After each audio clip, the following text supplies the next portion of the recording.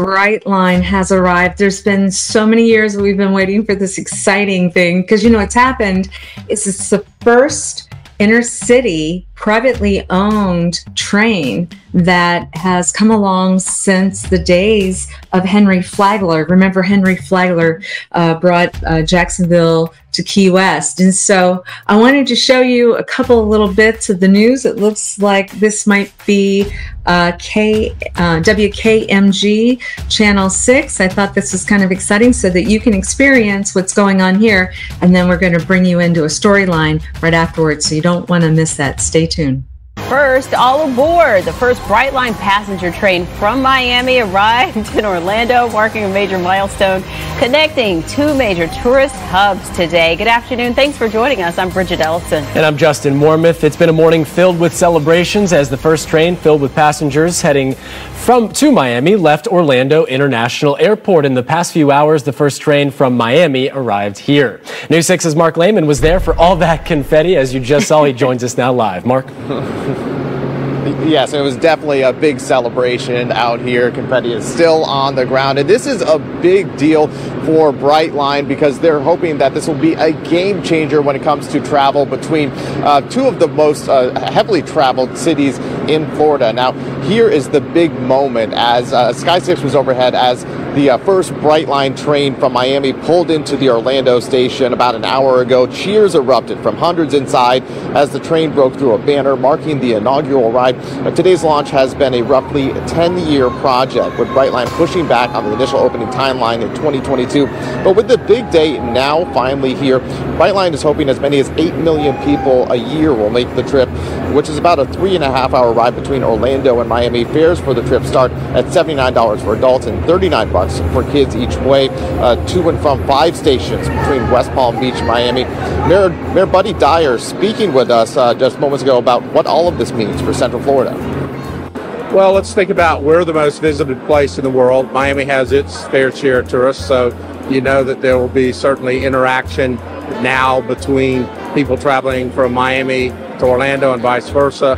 Business travel, I think, will be enhanced between the two cities. And then other than Acela in the Northeast, this is the first true high-speed rail operating in the United States. This is pretty historic, you know, to have a high-speed train, Brightline, which is privately owned, from Miami to come up to Orlando.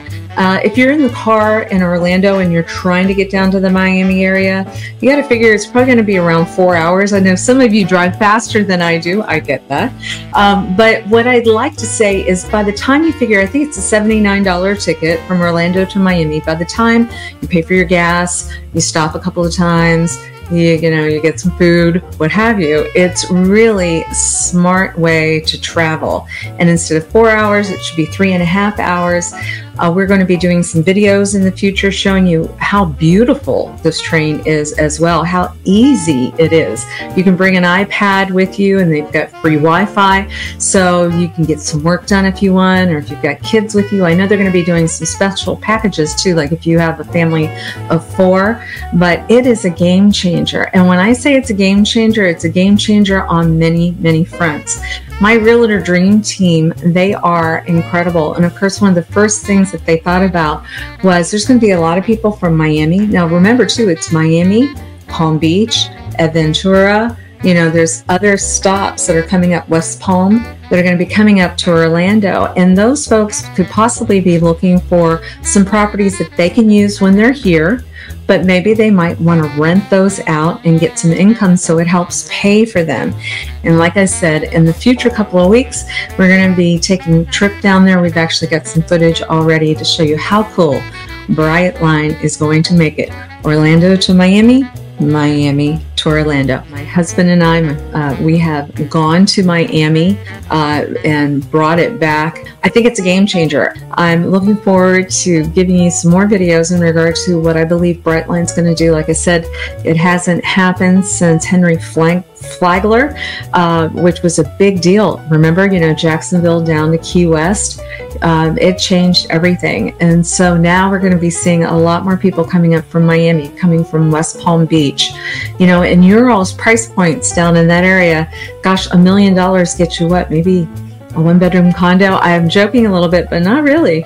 You can come up to Central Florida and you can get some really, really great options. For those of you that would like to look at our team to be your realtors of choice, we would love to talk to you more. We hope you go to the Near Disney YouTube channel. We've got hundreds and hundreds of videos on Central Florida.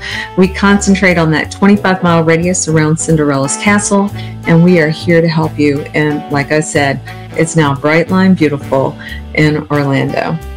Thanks so much for watching, and you have a great week. Don't forget to tune in on Wednesday nights at 7 p.m. from our Realtor Dream Team. They do a Central Florida market update. I learned so much from them as well, and like I said, they did a great job today. Thanks again. Have a great one. Bye-bye.